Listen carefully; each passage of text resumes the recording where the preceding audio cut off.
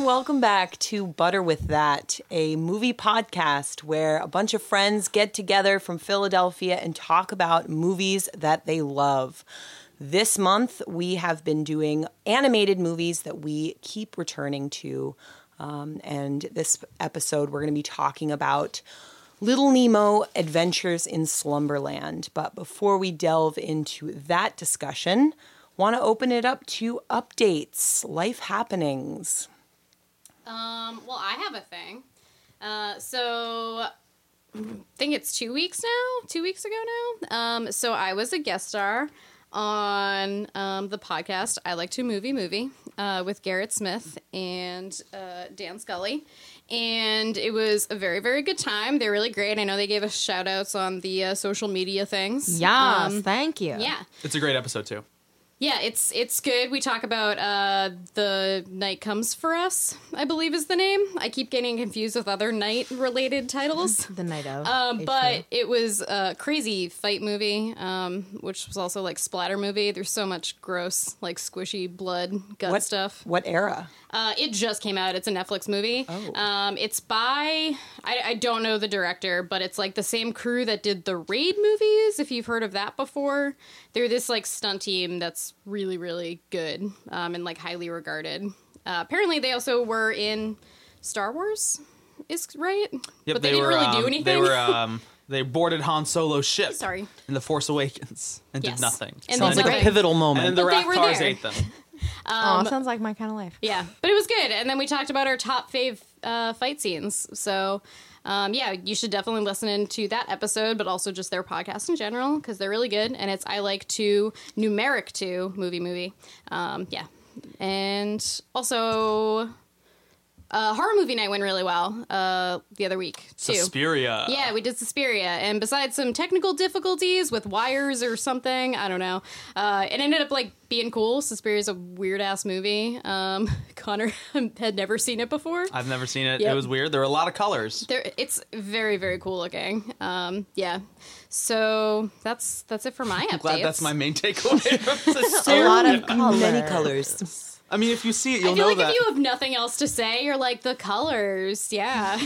I mean, the tension, some of the kills were really gory. The plot was not the most important part of the movie. It was kind of like the atmosphere, which, yeah, definitely interesting to watch. Yeah, Dario Argento, he's really cool. I'm going to try to go see the remake sometime soon, because that just came out also. But yeah, more importantly, we have like a world kind of announcement that's big. Well, first of all, Tori, I want to say thank you for my shout out that you did when you were on I Like to Movie talking about me and my love of Chris Evans and also Winter Soldier, which kind of brings us back to the point here, which is the very sad and upsetting news that Stan Lee has passed away at 95 years old. Good for him. That's crazy. Yeah, it's pretty insane. I've been like grieving about this all day because the characters that he created have played such like pivotal points in my life. Like these characters that he made in part have made me who I am. And in times of my life, I've relied on those comics to get me through. And so I honestly don't know like what kind of person or where I would be without those. So I'm really upsetting. And Tori actually sent this awesome. Is it like a quote? Where'd you find it? It was a recent video he did. I believe that is a transcript from a recent video that he made, which I think kind of just encapsulate like a lot of like what they're trying to do, which I thought was really cool, and just like how he is as a person. So yeah. So if you guys don't mind, I'm going to read it. I probably will fuck it up. I'm so sorry, Stanley. But it goes, Marvel has always been and always will be a reflection of the world right outside our window. That world may change and may evolve, but one thing that will never change is the way we tell our stories of heroism. Those stories have room for everyone, regardless of their race, gender, religion, or color of their skin. The only things we don't have room for are hatred, intolerance, and bigotry. Which, hell yeah, that's exactly what Marvel has always been. Mm-hmm. I think like we can have some criticism of the MCU, so the Marvel movies. Yeah, I mean, nothing is perfect. No, nothing is perfect. And when it comes to diversity there, I think that they fell behind a little bit, but that's definitely not so with the comics. And I feel like I've learned so much from those. Like there's this one awesome panel. I can't remember what comic it's in, but it's in a Captain America one where you see Captain America's mom, Sarah. She's getting hit and beat up by her husband. And like Steve is cowering under her table. And she stands her ground. And eventually at the end of the scene, Sarah grabs Steve and says, like holds him by the face and says, no matter what, you always get up. And for I that's always stayed with me. And it's because of Stan Lee that like I have something like that can motivate me even when I feel really shitty and down. Yeah. What would you say is your most favorite Marvel story or character? Oh. I mean, Is it Captain America? it is definitely Okay, Captain yeah. America.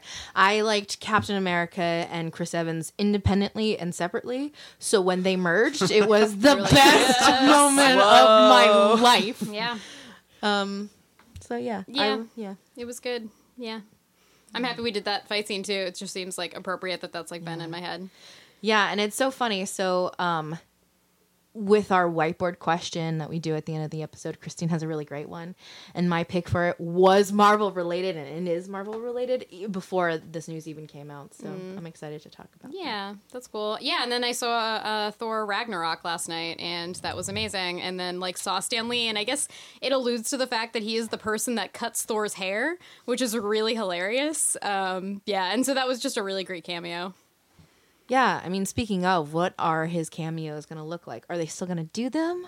I know when they were filming, I think like Guardians 2 and Thor Ragnarok, they were filming around the same time. James Gunn said that he filmed like 5 of them in one day. Yeah, they did like a block of it. Yeah, they did like 5 or 6 really? in one day. Yeah, this is probably like That's 2 years interesting. ago that they kind of like Oh, did like these he was just chunks. preparing. That they Kind were of, yeah. planning. Oh yeah. my god! Just in case, yeah. Well, because the one where he was this Ragnarok with the Watcher? No, that was the haircut. Wherever the like the Watchers, when he's like on the moon.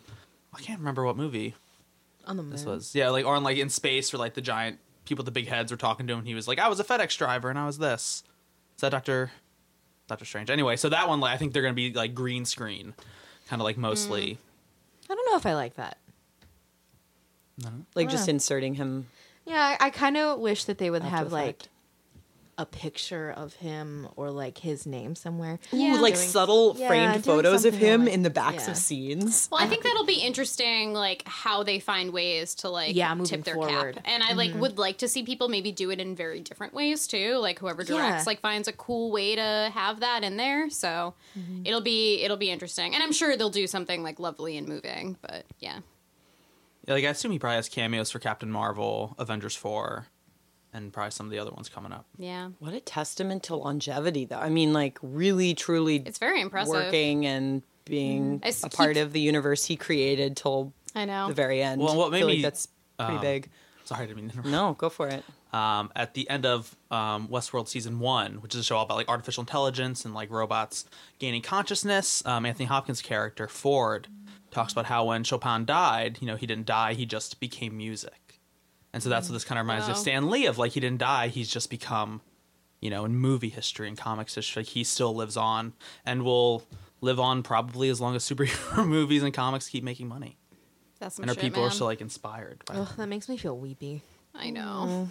That's really good, though. I keep seeing also just pictures of him as a young man, which I don't normally see, and it's very odd just to think of him like, oh, he used to be a young man. Like, I am so used to just seeing him As what he is Yeah. and what I assumed he would always be. Like, our friend Matt and I were just, like, in the, you know, hanging out, and I was like, yeah, like, this just happened today, because I know, like, I just kind of assumed he would always just be there, you know? Like, that would always just be a figure that we saw a lot. The thing is that just like Connor said, I think he always will be. Yeah. Like yeah. as long as these characters still remain. I mean, God, I was such like a stupid ass kid that when I was like 14 or 15 in biology, I remember asking my professor, "Where is adamantium on the periodic table?" Aw. And he was like, "I don't know where that is." And my friend Becca turned to me and she was like, "That's a made up element in X-Men." And I was like, but I was so into the universe that's so that I pure, really Sam. thought, I know, but I mean, it just goes to show you like how meaningful these Yeah. comics have always been. Well, and at this was right after Black Panther came out. At work, I had a kid ask me, "Well, where's Wakanda on this Right. chart?" Right. Oh, I know. That was like right after Black Panther came out. This was a Philly school district, and so it was like, these characters are still extremely relevant. And I think the movies are a huge part of why, this resurgence of, Marvel properties. Well, beautiful memories of Stanley. He will live in everyone's hearts. And I think this actually is a great thing to continue talking about. It's like, how do comics, movies that we build really strong relationships with, like as children or like as we're growing up, how do those kind of stay with us? I feel like we've kind of touched on this a lot with our theme of the month, with animated movies that we watched, and like certainly Connor's Coco came out like several years ago, but still the developing relationships that we have with like great, powerful stories. It's also kind of cool with these like newer ones to think of like some of the really, really powerful ones that like, oh, these are what like kids right now. Yeah. These like, are I think Coco is one of those. Oh, and I think many of them are very good at having these like larger messages that are super important, and it's just kind of cool to think like, yeah, like this is some solid stuff that like kids right now are growing up on. Like this is like my sister Sophia, like she is growing up on some of this stuff, and that's just kind of cool to think about. Yeah, my stepbrother is like 13 years old, and he bought, with his own money that he made from raking leaves, a copy of Avengers Infinity War on Blu-ray. Aww. But like they don't have a Blu-ray player, but he like wanted to own it because this is like him and his friends, like their like huge movie of their like young like middle school lives. It's a big deal. Oh, it's making me feel so many. I'm feeling emotions. God damn it! Fuck. Just push that shit down. Well, I mean, so this week's episode, we're going to be talking about a movie that I returned to many, many times as a child. As I said, Little Nemo: Adventures in Slumberland. But what is kind of interesting is returning back to it, not having watched it in years, being sort of confronted with this interesting tension about a movie that I loved so much as a kid. And then rewatching it and having sort of a new reading, a new understanding of it, but still being tied to the really intense sort of visceral experience of watching this movie that I know so, so well. And so just to kind of give a brief overview of Little Nemo. So this was a 1989 Japanese-American co-production. And it was just basically, it was based on a cartoon of Winsor McCay, who was a very prominent cartoonist in the 19-teens. And then it was recreated as this animated movie by the 1980s. And it's essentially just what this kid Nemo, living around the turn of the century, 19-teens, dreams about. He experiences these actions through dreams. He goes to Slumberland.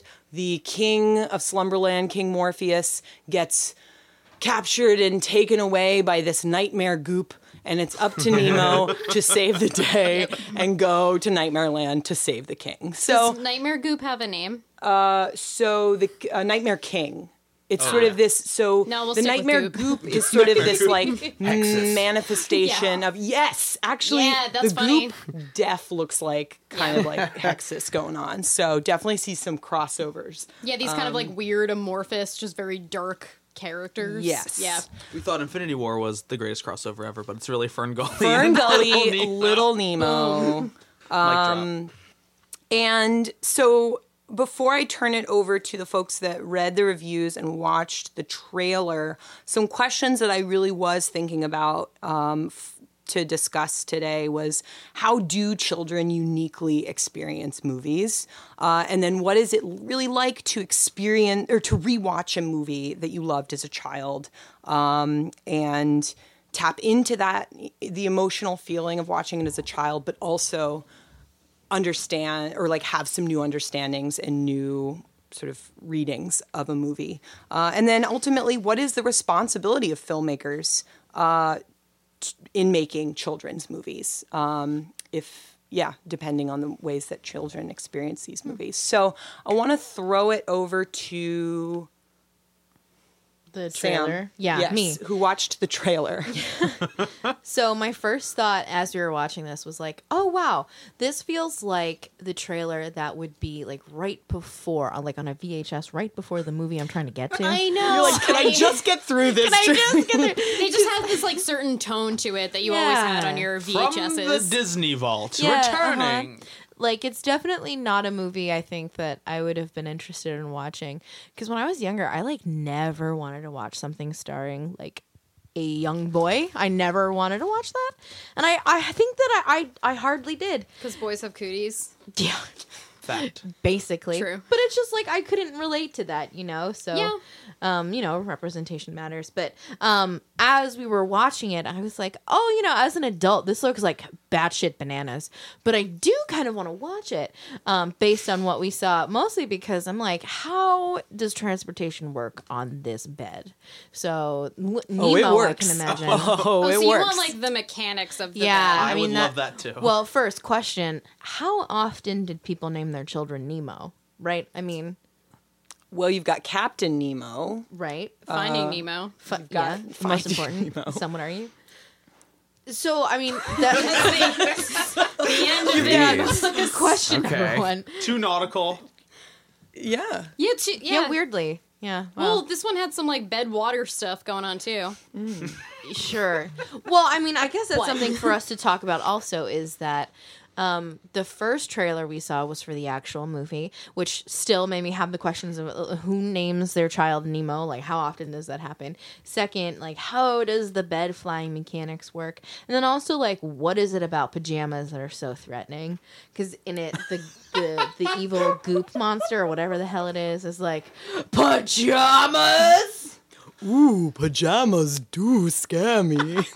What is that? Christine, you sound like the dude who sings Monster Mash. Ooh, it's the Monster Mash. And the sequel, Monster Holiday. Oh. Yes. Remember? Yeah. Well, anyway. But so then Christine told us that there was another pilot version. And that trailer, or I don't even know if it was a trailer, it was just like the beginning sequence of the film. Test footage. Yeah. Test footage was incredible. Like just the just for the artistry, it was unbelievable. Again, bed flying, so I still have the same questions. Still am wondering about Nemo, but ultimately both I want to watch. So there were 3 pilots to this movie. The first one we watched, which was done by Hayao Miyazaki of Ghibli Productions. The second one, I don't know who did the second one, but then the third iteration of it was ultimately what you all watched. And it was a very long production process. Ideas that were scrapped. Miyazaki was like, fuck this. I don't want to be a part of this. And watching that pilot is like, ooh, this is what it could have been. Could have Yeah. been remarkable. Yeah. So I'll pass it over to Tori, who read the reviews, and kind of get a sense of... Which also Sam and I have not watched it, so we're Right. Okay, yeah. Dave, have you seen it? I have seen it. Okay. Not in quite a few years, but I do remember the experience of it mostly. Yeah. I definitely remember it was like a thing I heard about, and it was like a name I knew, but Also, I kept fucking up and calling it like Finding Nemo and other things too, because I was like, there are 2 Nemo movies, so of course my brain like doesn't know how to function. Nemo can't compute. You just add like one complication and my brain's like, are you fucking kidding me? You heard me trying to figure out the name for the Dark movie, like, yeah, reviews were interesting, and there were some like common threads I noticed with people that I definitely want to get into. The first thing that I pulled up was Ebert's review of it, which came up. So it was like right as it was coming out, which was interesting. And he said things that I noticed a lot of other people saying also. Imagine that. Huh? Imagine that with Roger Ebert. Yeah, I know. So he gave it 2 out of 4 stars, I believe. And mostly his takeaway was like the visuals are great, like it looks beautiful. Like they thought that the animation was really well done. But he also said he thought it was like lacking like an actual story. which was also interesting. And then, like, once I go through some of these other ones, it's kind of similar. But one idea he brought into it, which even just for the time, I'm like, oh, it's kind of cool that he is asking these, like, questions and stuff, was basically talking about these movies falling into a trap where the villains are always portrayed as dark, and the protagonist is always lighter and, you know, mostly white. So it was interesting that was something that he immediately pointed out with this and talked about the trend of it also. So I can't wait for that to be like something that comes up. I'm so happy you brought that because I also brought that Roger Ebert Hell yeah. statement like about the approach to the character of Flip. Yeah, so I would love to return right now. back to that. Yeah, keep going. So that was like the main like big review that I read. And then I went to Rotten Tomatoes, which viewers gave it an 84%, which seems on par because a lot of the reviews I was reading just seemed like people who loved it as a kid and were nostalgic for it. And so it seems like a lot of people like do have this nostalgia where they love it because they grew up with it. And pretty much everyone was saying, yes, it looks beautiful. But people mentioned that it was... one guy named David G said it was creatively bland and messy. They kept pointing out things like they thought the characters were very thin. Someone mentioned that it has a pandering narrative. A lot of people said that it scared them, that the visuals scared them a lot, which... like someone said it was nightmarish. One lady just said, it scared the beepers out of me. Wait, can I 5-star that review? By golly. Beepers. The beepers. Which I was just like, I had to write that down. I was like, oh, ma'am. I feel like that should be our new like rating horror system. Like, did it scare one beeper out of you? How many beepers did scare? All of them. Every single beeper was gone.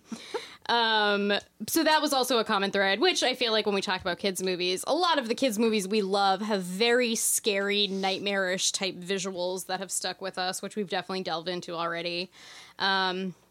So it felt kind of mixed. People definitely mentioned the behind the scenes problems. So now that you mentioned that, I'm happy that kind of comes into it also. But yeah, like I think you kind of like mentioned it a little bit, but it felt very mixed. A lot of people kind of agreeing that the story wasn't great, but they love it because they grew up on it. So just like watching movies when you're older that like you grew up on and how that affects you and if it changes your opinions on them and stuff is kind of interesting. So yeah, it was good. I'm glad that some of the stuff is going to be fun to talk about, I think. Oh yeah, and the fact that there's one reviewer who said the characters were a little bit thin. Yes. Roger Ebert declared Nemo as having the IQ of an eggplant, which I thought was a great line. Wait, if you watch Courage the Cowardly Dog, those eggplants are taking over the world, so he better watch his mouth. So he clearly yeah. was not an intelligent eggplant. I would agree. Nemo is not the most compelling character. He is not. So I'm going to turn it over to Connor.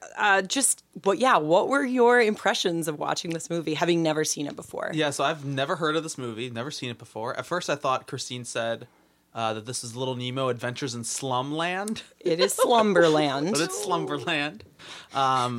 This is just a strange movie. But it wasn't strange in like it was a fun movie to watch. This movie was such a chore to watch. Oh, no. In a lot of ways. I mean, if you want to watch it super easy, it's on YouTube. Like, so it's super nice. accessible really? to watch. Yeah, Just it's on Google YouTube. Little Nemo. You could pull it up on your phones right now while listening to this podcast. Here's the I'm thing. gonna watch might it as say you it's- guys talk. Yeah, I mean, you might say it's crazy, but anything that's free is for me, I gotta say. True. I would agree that the visuals are definitely kind of what like kept me engaged with the film. I thought the animation was great. Although after watching the Miyazaki pilot, it really made me not like this movie even more because of what it could have been. Because You can't compete with Miyazaki, really. you really Yeah, can't. that's true. Because so the sequence we watched, what the pilot was, and this is how the movie opens. The movie opens with like Nemo laying in his bed. It's nighttime. You see like there's propeller planes around. This is what 1910. Yeah, 19. I think 1911 was the year I saw for when I guess the written version of it came out. McKay's comic strip. 'Cause that Yeah, came so up we're and I talking was like, 19 whoa. teens. Yeah. Yeah, so early 20th century. You see like little like model planes and whatnot around, and then his bed starts to levitate, and then he tries to like figure out how to fly it, and it's very like whimsical of him like flying through like New York, flying in clouds, flying ground. There's like this weird like water area that makes so much more sense in the pilot because he's like, oh, like oceans are coming in, and he's like going through waves. Nope, it's just like a puddle a giant puddle that he goes into and doesn't make any Sam sense. still has questions. I do, but I also that scene where they're in like the water and the buildings or whatever. It looks cool. It looks cool, but it also weirdly reminds me of Inception in like the last level weird. that he makes with his wife. And there is an yeah. Inception scene when he's walking into the castle with Flip, and the whole castle is upside down. They're walking on this long hallway. Yeah. Oh man, another God. crossover. Wow. Layers. Much We like have to go Inception. deeper. Go Slumberland. I Deeper bet into you this is a Slumberland. movie that Christopher Nolan probably watched as a child. Probably. So the opening Or definitely. as a teenager. I don't know, however old he is. He's like in his late 40s. Okay, fine. As don't like know. a young professional. Sorry, As keep a going. person alive with a pulse. And so like that, like the whimsy of, oh, a boy is dreaming, he's flying around. And then he kind of goes into this vortex and is in like Nightmare Land, where it looks like a nuclear bomb was dropped in New York. Like all the buildings are falling apart and whatnot. So like that part really got me into the movie. And then it just becomes the most, the like stereotypical kind of like boy. It's like, Dad, I want to do this. I want to go to the circus. And Dad's like, maybe tomorrow. You always say tomorrow. I'll promise you tomorrow. Dad goes away. He's like, I want to go to the circus. And then he falls asleep. He goes to bed that night. Wait, is that literally what it is? Because that's a great scam. I'll promise you tomorrow. And then the boy, and Nemo said, Gonna write that down Yeah. for yeah, future gotta remember use. that one. Ways to get out of easy situations. so Nemo's like angry with his dad. He goes to bed at night. It's not. Sometimes it turns night. And then he like this professor guy comes in through a portal in his bedroom window. It's like, I'm Professor Genius. Come with me to Wait, is his Slumberland. name really Professor It's Genius? a great line. He goes, "Hi, I am a genius." No, he goes, "Hi, I am a professor. I am also a genius. You may call me Professor Genius," which is a great jump in logic. Like this is clearly okay. just figments of his dreams. So obviously in your dream, you're going to be like, "Yeah, this random guy with a handlebar mustache Hi, I'm is a doctor and I'm qualified. You may call me Dr. Qualified. Exactly. And then he comes to Nemo because he has been summoned by the princess to become her playmate because Well, the who is princess it? is lonely. What was her name? I don't even. Well, her this name sounds is dirty already. Her name is Camille. Oh, I don't like Princess that name. Can we give her a different Camille. one? Princess. we got Nightmare Princess Goop. C. There it is. Okay. Better. Princess. Just princess. Cammy. Princess. All right, I'm Princess trying. Camisole. All right, continue. Connor. So the princess is summoning Nemo to come to Slumberland to be her playmate because she's lonely. Yes. Yeah? Yeah. She. Okay, I have a question for you, Connor. Yeah. Do you think that a movie about dreams needs to have continuity? But this movie wanted to be like a typical Disney fun adventure, and it also wanted to be this like I feel like if it went in the abstract direction of like, is this reality? Isn't this reality? It's like, oh, Nemo, I'm in Slumberland. I'm gonna be this person.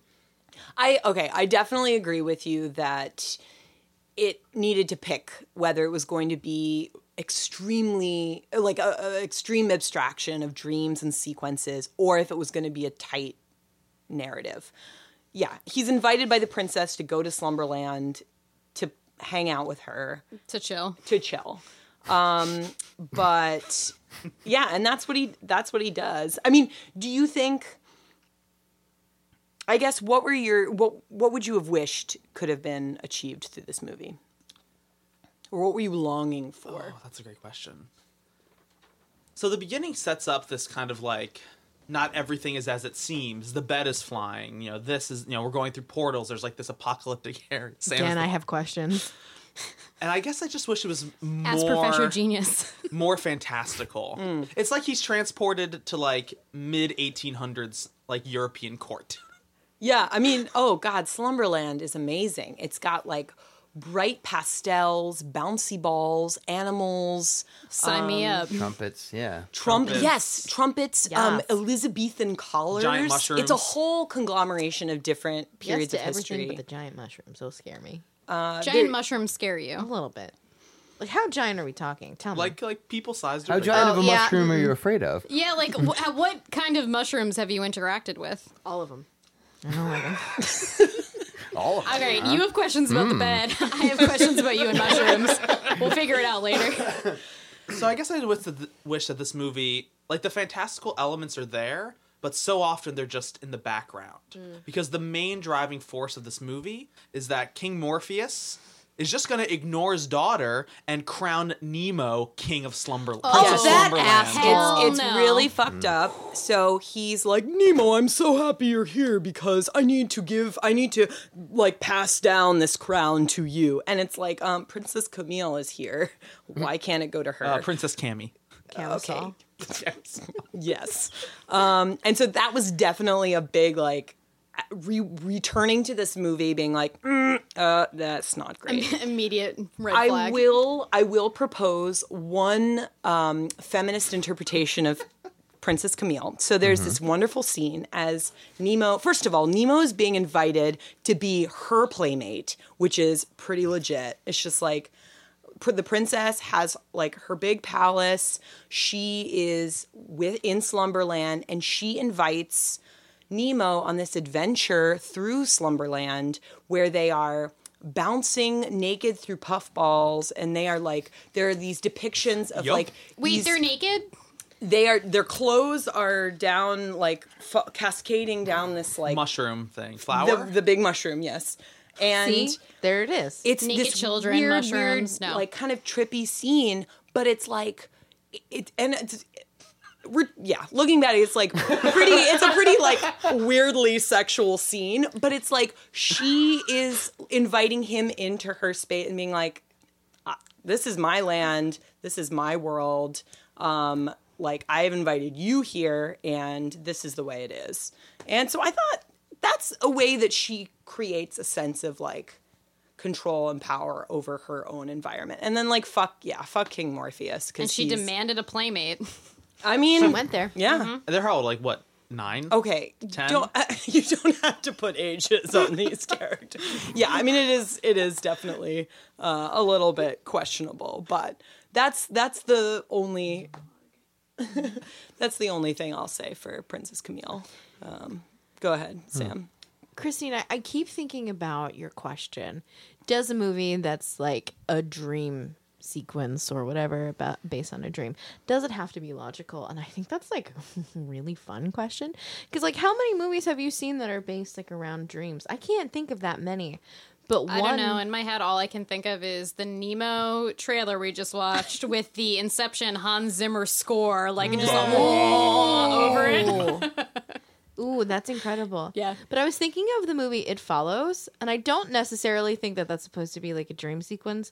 However, there's sort of like dream-like qualities and consistencies. Yeah. And like it's so disorienting, but it works so Like the well. reality of things and Yeah. It almost feels like it's in the 80s, but then you see that girl with like the seashell phone. Oh, I love that. Yeah, right. Give me that phone. Well, that for me is like one thing where I've never seen the middle ground navigated all that successfully. Like if it's going to be an abstract cinematic interpretation of a dream world or some other plane that's more imaginative and more free form or disassociative, then I've seen that in things like maybe like Inception or like or What Dreams May Come. And I'm like thinking those of are Dr. Parnassus that one now, too. also? Yeah, that reminds me of God. that too. Where it's like these are all things that are rooted in like a structural and linear plot. Yeah. But the push and pull between the two is so tenuous that it makes the film, I don't know, uncomfortable. Or at least that's my experiences with those films, where like there are really abstract cinematic elements that are being explored really successfully that are being dampened by the like almost literal linear plot demand of like, okay, that's great, but we gotta move forward, and like, you know what I Yeah. mean? Yeah. I guess it's hard to find that good. Like, Yeah. how do you make that work? Because everyone kind of feels like they need that. I think one that actually did it really well might be The Diving Bell and the Butterfly, which is a film about a man who was a magazine exec who was paralyzed and Wasn't had he locked-in French? syndrome. Yeah, so he was basically physically paralyzed, but was fully conscious and cognizant, and was able to create a system with the nurses and doctors that worked with him that he could communicate his thoughts through blinks using the alphabet, and was therefore able to like explain things. But like while paralyzed, explored sort of accentuated memory fragments and things like that became like different cinematic handlings of like retrieved memory and relived memory that was really, really elegant and really great.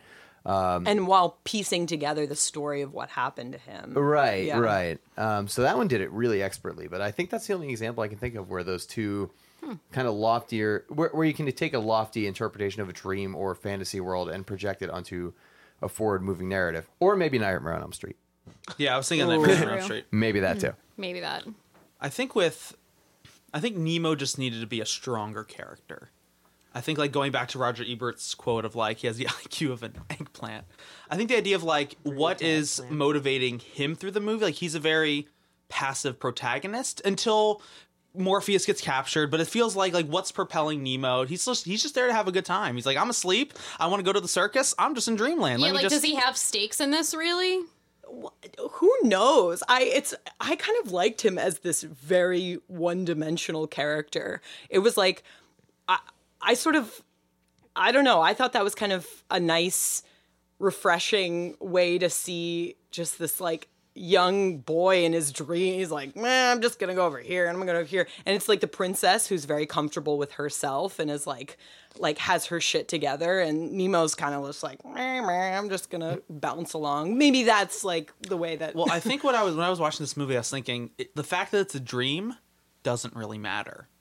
He could have been teleported to another dimension, sent to another planet. Like the fact that he is in a dreamland, aside from the fact that things are labeled nightmare or things like, I felt like it's as if he could be in another world, not necessarily in his own subconscious. And that's where it reminds me actually a lot of Fern Gully in a sense. Is like he's a character who's introduced to this world that's understood by this other character who's sort of introducing them along the way. Wait, say it again. Like fish out of water. Yeah, just sort of like a Experiencing everything, but with like but with an established guide who's very informed Yeah, about like you're all just of it. kind of a guest. Yeah. guest in Yeah. his own world. In What his were you own trying to say, dreamscape, Sam? yeah. No, I was just trying to think of like the message. You said that there was like a what did the review say about the message? What was it? I mean, it was like a lot of just like it was lacking story and stuff. Or you mean like the message as far as like The moral. Yeah, what was it? It's this odd sort of what should be the education, or it's I think it's like this kid figuring out all of these sort of competing sort of, it was morality tales. He has this whole sequence of like the etiquette song, like this is how you must be polite and learn how to do your studies. And then he has, I think it's just this whole weird process of like, I don't know. How do you save a kingdom? Like, how do you, right? I think that's what I was trying to go for. Because he Yeah. has to, so basically, Morpheus is then training Nemo to become the prince. Which is insulting. If they're saying he has the intelligence of an eggplant, and you're gonna pick him over the Princess Camisole here, like, I can't even imagine an analog for that. But it's his dream, so he obviously is going to think better of himself. that's also, I guess, yeah, like from the perspective of this is his dream. Like, yeah, that makes sense then. yeah, because Maybe It's the all been a message is horrible dream. sounds like Nemo's gonna grow up to someone I hate. Someone we see all too often.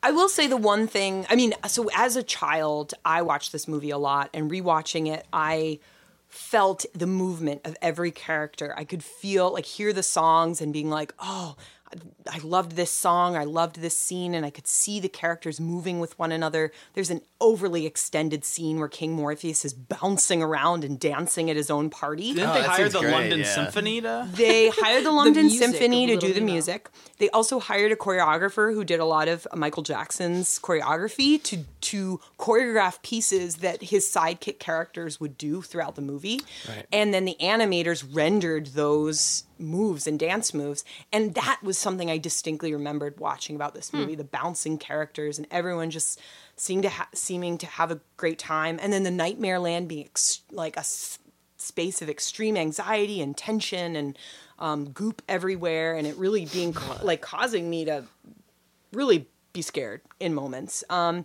I like would open it up to the group. Can you think of like movies or scenes that like from childhood you could like really feel or really like be with, like of movies that you loved like as a kid? I mean, I think Ferngully was definitely one of those for me. Yeah, like it's like you just know all the things that are going to happen. And like you're yeah, it's just ingrained after a while. Do you think that like a kid in a very unique way can experience a movie like an adult cannot? Oh, totally. I mean, there's a big difference between when I was watching a movie as like a kid and then watching a movie now as somebody who's like way more analytical about plot structure, animation style. Where directing. a kid can just like pick up on something random and like say this like super insightful thing that like you would never think of, you know? Yeah, exactly. Like Yeah. there's less clutter when a kid watches a movie, Yeah. I think, in their own brain. Christine, what do you think the intention of this film was? Because I think it was really cool how it was designed as this like Japanese American kind of like hybrid project. So what do you think the creators of Little Nemo were trying to kind of get across to the kids who are watching this movie?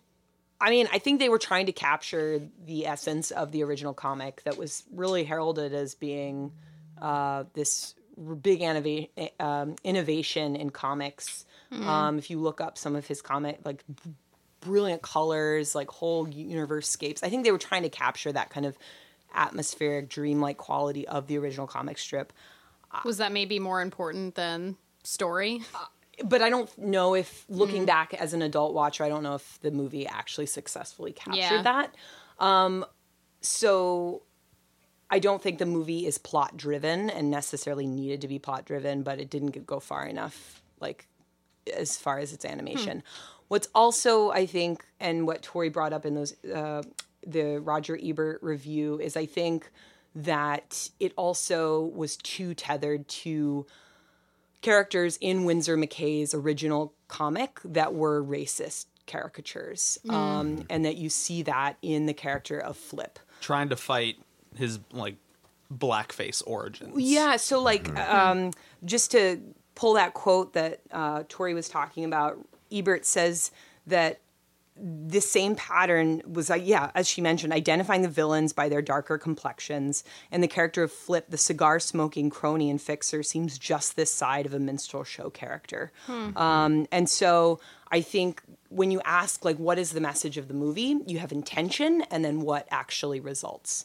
And I ask this question about how kids internalize movies because we think about what responsibility do animators and movie creators have in the characters that they develop and the stories that they develop? If a kid is like watching this and being like, oh my God, I love this movie, and reacting in also similar ways to the villains, what are they responding to, and how do the depictions of villains that kids internalized, or at least I know I internalized deeply in movies that I watched, like how does that inform what kids grow up understanding, and like what thought needs to or does go into like animated movies. It's kind of funny too, just thinking about like, because I still like watching animated movies that are coming out now, which I think a lot of us can agree on with like being interested in like different like Pixar and Disney stuff that comes out. But like hearing some of the stuff like my little sister is really attached to, like she loved that Trolls movie that came out, and I was like, this looks dumb as fuck. But like she would sing the songs all the time, and then other people like, no, it's actually really good. And I would like just didn't get why. So it's like, I don't know if I will ever totally understand why she felt that connection, and I don't know if I'll ever be able to like, you know, pull that out either. It's interesting, like just what kids attach to. There is a nice mystery to like, what a kid will like. Yeah. And like adults who are, I mean, all of these reviews are written by adults and they have experience in film critique and I would love to read kid reviews. Yeah, I was just about to say, like, you know, why don't we hear more often from critics of like where that movie is supposed to lean to, like the target audience? How often do we hear that? Yeah, I mean, why wouldn't kids should just start writing movie reviews? Yeah, Like, I want to know. Yeah, even if it's just like, I liked this movie, I'm like, cool. I like the Great. color green. The main character wore a green jacket. Yeah, like stuff like that. But that's I'm like, valid. True. Like, Yeah. yes. I'd feel much better about movie reviews if they were written that way for the most part. Yeah, same. And you're like, you know what? I liked that too. Yeah. Right There's so on. many crazy critical things I could say, but yeah, I fucking like that Green Jacket. Michael Bay's Ninja Turtle adaptation. Yeah, it was a mess, but I do like turtles. You're right. And pizza's cool, right? Yeah. I think we've defined a whole new way of review and Yeah. analyzing movies. I think we've come up with a new segment. I think it's great. Ways to interpret movies. Any last thoughts? I feel like we've covered a lot. I know, yeah. Hey, if it's free on YouTube, maybe I'll keep returning back to Nemo. But it was an interesting adventure through my own memory and Slumberland to see this movie again, review it. I think one last thing I wanted to bring up was I thought it was really interesting, kind of two things, how this movie was like a total flop. It only made $11 million in Really? Japan and America. Oh, wow. Like, total. That's abysmal. That's Yep. weird. And that for America, they actually cut 10 minutes out of the movie to kind of eliminate some of the more sexual elements because, you know, Japanese culture is different than American culture and sensibilities and acceptance of different things Are with they the human still body. naked with the mushroom? We don't need those tunes doing nothing.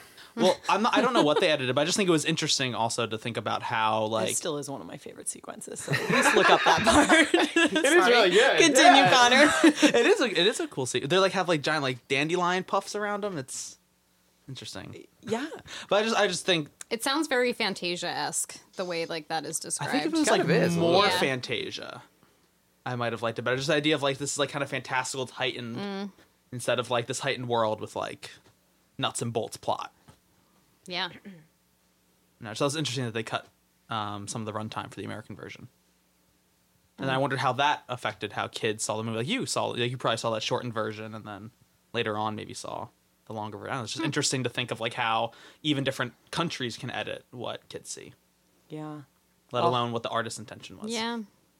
I feel like my feminist interpretation is deflated because I remind myself that it's actually the construct of the kid Nemo's brain and not Princess Camille's brain. And so you're like, well, fuck, it doesn't matter. Fuck that. But Go fuck whatever. yourself, little Nemo. Oh yeah, love the IQ of an eggplant. That's the takeaway from this. Doing a disservice to all eggplants across the world. On that Also, note, does that mean that Roger Ebert just like hates eggplants? Like what? Oh yeah, what is Yeah. his deal with? I want to know how he eggplants? rates Veal only. the level of intelligence of vegetables. Ooh, you mean what hill Parmesan? Yeah, exactly. Oh, yeah. Oh, Maybe chicken is a middle ground, but oh, eggplant, it is 2 veal thumbs down. all the way. I think he reviewed a VeggieTales movie. Oh, and he was like, That's a all little- Don't the even get me villains. started on that bullshit. No.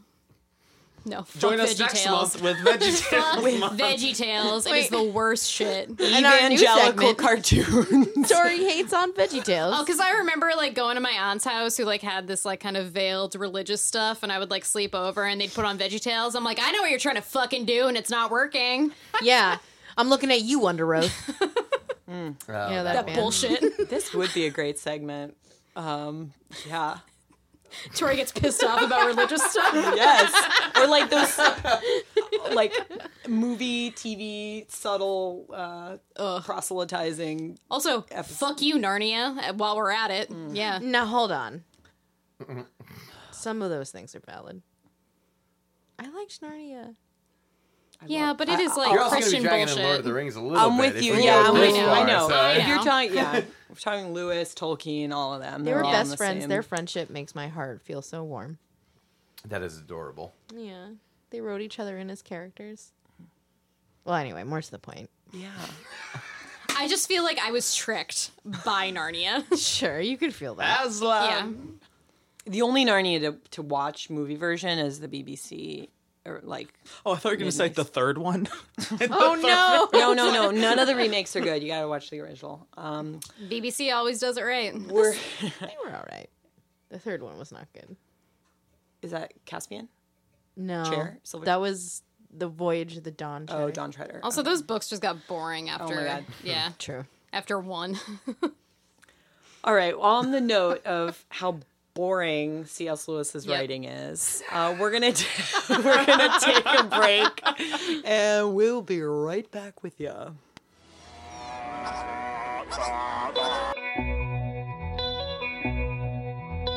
Pajamas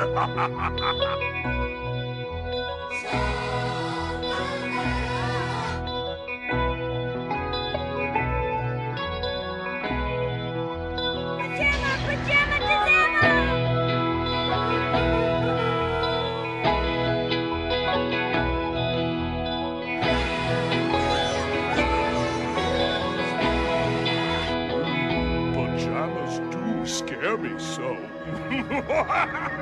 And we are here and we are back with our last segment, our whiteboard question. And that is today's whiteboard question. That was just a sentence. No, that was nice emphasis. No, I like liked that. it. We needed that. Anticipation is building. So today's question is, what is the greatest animated villain? This was very difficult for me. This one's hard. Anyone have one they want to go with right now? And I wanted to ask, how you define greatest. Okay.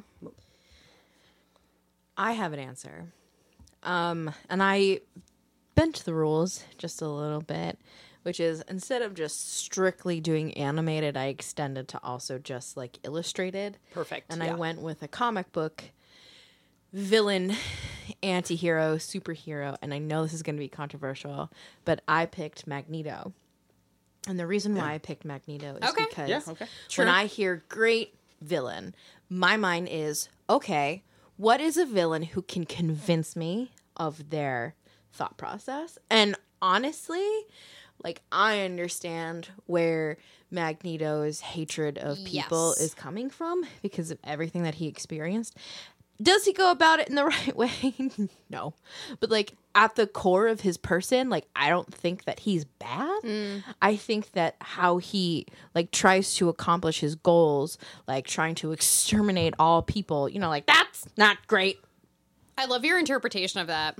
Also, I we talked about this a little bit, I think, before we were recording, but I can get on board with some Thanos shit, Yeah, he crossed a line when half of all animals went. But Oh, that was when I was like, hey now. Half of all life. half of all life. Yeah.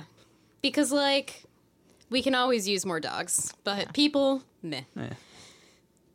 Yeah. That's a good answer. Yeah, Magneto's really good. And, I wouldn't have thought about, illustrated stuff, but I think you're right. I'm not a huge X-Men person, but those two characters, him and Professor X, always intrigued me, and how there is, some middle ground there, and then, They're yin and yang. yeah, it's so, they do a great job with it. Yeah. That was cool. I think my thought process is kind of similar of what makes a great villain is understanding their ideals. And I also really love when a villain kind of turns around to either become an anti-hero who kind of assists once in a while, which Magneto does from absolutely. time to time, or when a villain kind of makes a full turn into being kind of one of the team. And my mind kind of instantly went to Vegeta from the Dragon Ball Z series. Yeah, that's good. Dragon Ball is, that whole franchise is Hell so yeah. incredibly important to me, is not just in terms of animation, but just in terms of what quality storytelling with amazing action could be. As long as you're willing to accept 7 episodes of nothing happening and people powering up. Oh my god. Well, that's why Dragon Ball Z we Kai sat exists. through that so much. And I think because his motivations are super clear in the beginning of how he was the prince of this race of super powerful people. This race that believes that raw numbers of what somebody's power is determined means that's how strong they are. And Goku, who's the the lead of the series, is a lowborn, but yet he ends up kicking Vegeta's ass and really shatters Vegeta's worldview. And you really get a great glimpse into what happens once somebody's worldview is just totally decimated. Yeah. And as the series went on, he went on to becoming sort of Goku's main ally, but always He kind starts of dating Bulma. He dates Bulma, and but he's always kind of just one step behind. So there's always this great kind of antagonistic relationship between the two of them. Even though Vegeta's okay, I shouldn't try to blow up Earth. I should help Goku and Earth people. But he'll always get a chance to just knock the beat the shit out of Goku when he can. So yeah, Vegeta definitely. My mind always goes to as a great villain. That reminds me of Avatar a little bit too. Zuko. Yeah. I thought that was an interesting transformation. in way less episodes. Yeah. was Yeah, much which more also, efficient. also that's just so many of those things. Like I was trying to rewatch Sailor Moon recently, and I was Ooh, like, Tuxedo wow. Mask. Tuxedo Mask is Love the him. best. But you have to get through so many episodes of the do. same thing to get to the what's actually going on, to get to the meat of it, which is interesting. And then they just they do Sailor Moon Crystal now. Is that the new one that came out a couple years ago? And it's the same story, but a lot of that is cut out, and it goes very quickly. Where you're like, oh, now there are 5 Sailor Scouts all together, as opposed to there's one for 20 episodes, and then there's 2 for 20 episodes, and it just keeps going like that. Yeah, they did the same thing with Yeah. Dragon Ball Z Kai, which just cuts out all that filler. Yep. But sometimes I like the filler. Yeah. So I'm a little Yeah, torn. It's But, about like- world building. But True. balance it out. There just need to be 5 episodes of Krillin and Bulma trying to get their submarine or spaceship or whatever was going on Planet Namek. Anyway, so Vegeta, that's my answer. Wait, Word. there's this post online that's like, Merci Goku. And so I thought about that the entire time I we were think I talking. saw that recently too. Merci Goku. I laughed way harder than I should have at that. Cool. So, for me, when I was thinking about villains, I was thinking just about charismatic villains. Was where I was going with it. Which I only had 2 names written down, and I was kind of going back and forth between them because one of them was Ursula, who I really do like Nice. Ursula a lot. Yes. But I ended up going with Jafar. Yes. I think Jafar is such a great fucking villain. I mean, his whole motivation is power, which is fine, but he's so funny, and especially at the end, watching him go through the different transformations of being a snake and a god and all this stuff.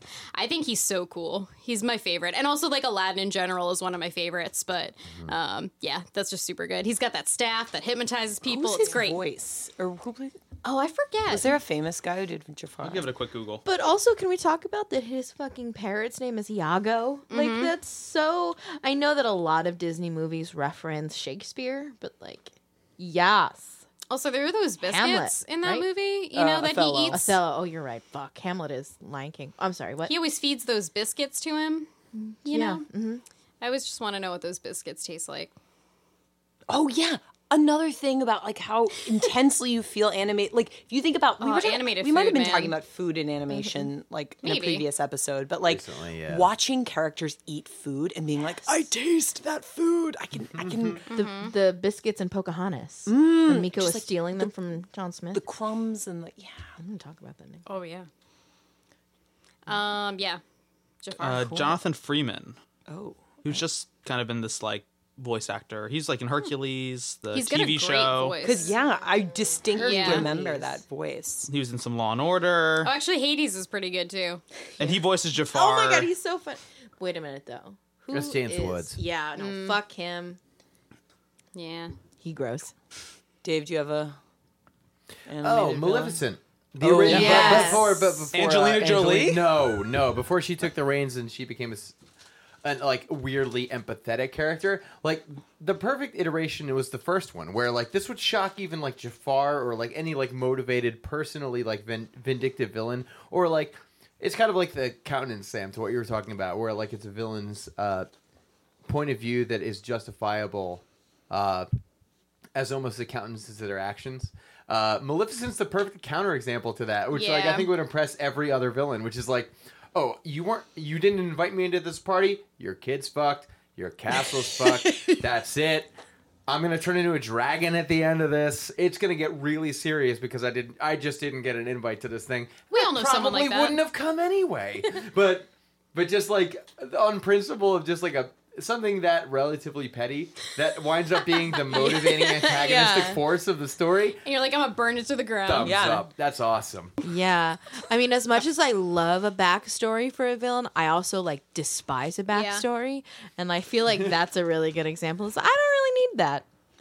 Yeah, I feel I had 2 in mind. My one villain is from my fave, Basil Baker Street, the Great Mouse Detective. Ratigan, he also is sort of charismatic figure, and he is motivated primarily just getting back at Basil. And Basil, in fact, is a detective who is not motivated by bestowing good upon like mousedom. It's really also just getting Yes. back at Ratigan, and they've got this just great chemistry. And Ratigan's voiced by Vincent Price, which is pretty legit. Hell He's yeah. the Dr. Moriarty. Yeah. God, I Yeah, love so him. he's the Moriarty figure, and I find those characters amazing. And he's trying to take down the monarchy in like cat or in mouse, mouse world. Dumb again. Take that, mice. But exactly. Burn Mousedom to the ground. But another character I thought of, wouldn't be characterized so much as a villain, but somewhat of an antagonist in a character. Watching Nemo got me thinking about actual Miyazaki movies that I love, and Spirited Away, and the character of No Face. Yeah. Which Ooh, is yeah. great because No Face it basically takes on the characteristic, like sort of the negative characteristics of like its environment, and like the greedy frog, he starts witnessing like aspects of like greed and things that he sees around him, but then ultimately Chihiro ends up like being with him or being with No Face as a character and sitting with No Face on the train by the end of the movie. It's just a great way to think about an antagonist character basically representing like the sort of negative characteristics that it witnesses and that sees already pre-existing, not like imposing that into a story. It's so like more an amalgamated affect of its environment. yes, Yeah. yes. So interesting thing to think about how stories depict villains or antagonists and what it says about the story. Sweet. Wow, we covered a lot. Any final announcements, thoughts, musings? No musings right now, but No thoughts ever for me. Have we thought it out? nope. It's getting No, keep talking. Keep talking. So that way it's It's really in. hard to edit. I can't edit that out. Nope. We're gonna have another 5 minutes of us just laughing. Yep. Should we just burn it down? Yes. Okay. Burn it. Always, everything. Yes. All right. Burn. And now, our full-length analysis of Summer of My Monkey. Who's the villain? We're in that? gonna all have to watch that. Yeah. That has to be an episode. Christine, we're gonna have to. It's gonna be an episode. It has to. Oh man, I'm gonna get drunk as fuck and watch that movie. I'm sure there's a It's drinking gonna be game. such a letdown, I promise. Most of the previous episode is us laughing at Summer of My Monkey. It's not even my monkey. That's not the title. That's not. Summer I wish it was so Monkeys. much, though. I mean, I feel like It makes a big difference. But there are 2 monkeys in the trailer. There I are have more questions. than there are more. I've decided on time I'm going to spend this week rewatching Summer of the Monkeys and seeing, and also having this new relationship with that movie. I think that would be a great movie to just get really drunk to and just talk through. Yeah, absolutely. Maybe that'll be our first commentary. Our riffing. Riffing. It will be Yeah. a letdown, I can assure you. Oh, not with I this. don't know about that. Hence the heavy drinking while we Yeah. watch it, and it's gonna be great. I think that's a good note to Yep. end on. Stay tuned. Stay tuned for Summer of My Monkey, or Dave's going to have to write it, the new version. Yes. That's it. Yeah. that's- Also My cool with one that. single monkey. And why it's possessive, I don't know. But we need to know what that story is. There's a great story in there. Yeah. Does anyone have anything to plug before we go? You all look at me, and I'm just like, eh. Tori, do you want to say the thing?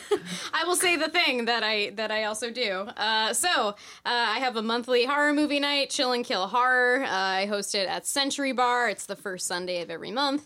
Like I said, this last one went really good. But I decided for December we are gonna do Black Christmas, which is a really good like 70s just like kind of slasher movie. That's pretty dope. I wanted to do something weird and Christmassy, and there we go. There were other ones that were up there, but Don't say it. Don't you fucking for say it. other reasons. I'm looking at you Connor's going and for the I. mic. That was never an option, Connor. Never. Don't. Correct. Grapples. Anyway, I'm at my limit. Don't watch it. Don't watch it. I think I'm gonna make Don't think it, don't say it, don't think some it, don't homemade say it. sugar cookies for that night. So I think it's gonna be cute and fun and creepy. I wish I could go. I'll be there. Yeah. Also, please follow Butter With That on Instagram, Facebook, and Twitter. Also, please leave us a review on iTunes. We love reading those because we want to know how much you're liking the podcast, how much you're disliking the podcast, what we can do better. What We need to can- know what to rant about. Yeah, true. Yeah. True. More or less VeggieTales. Oh man. Oh god.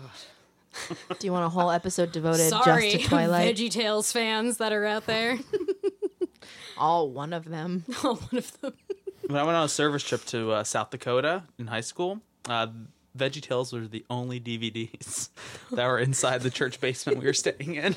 It's a surprise Creepy to no as one. fuck. All right. All right. Thanks, everybody. And stay tuned for next episode. Yep. Yep. Good night.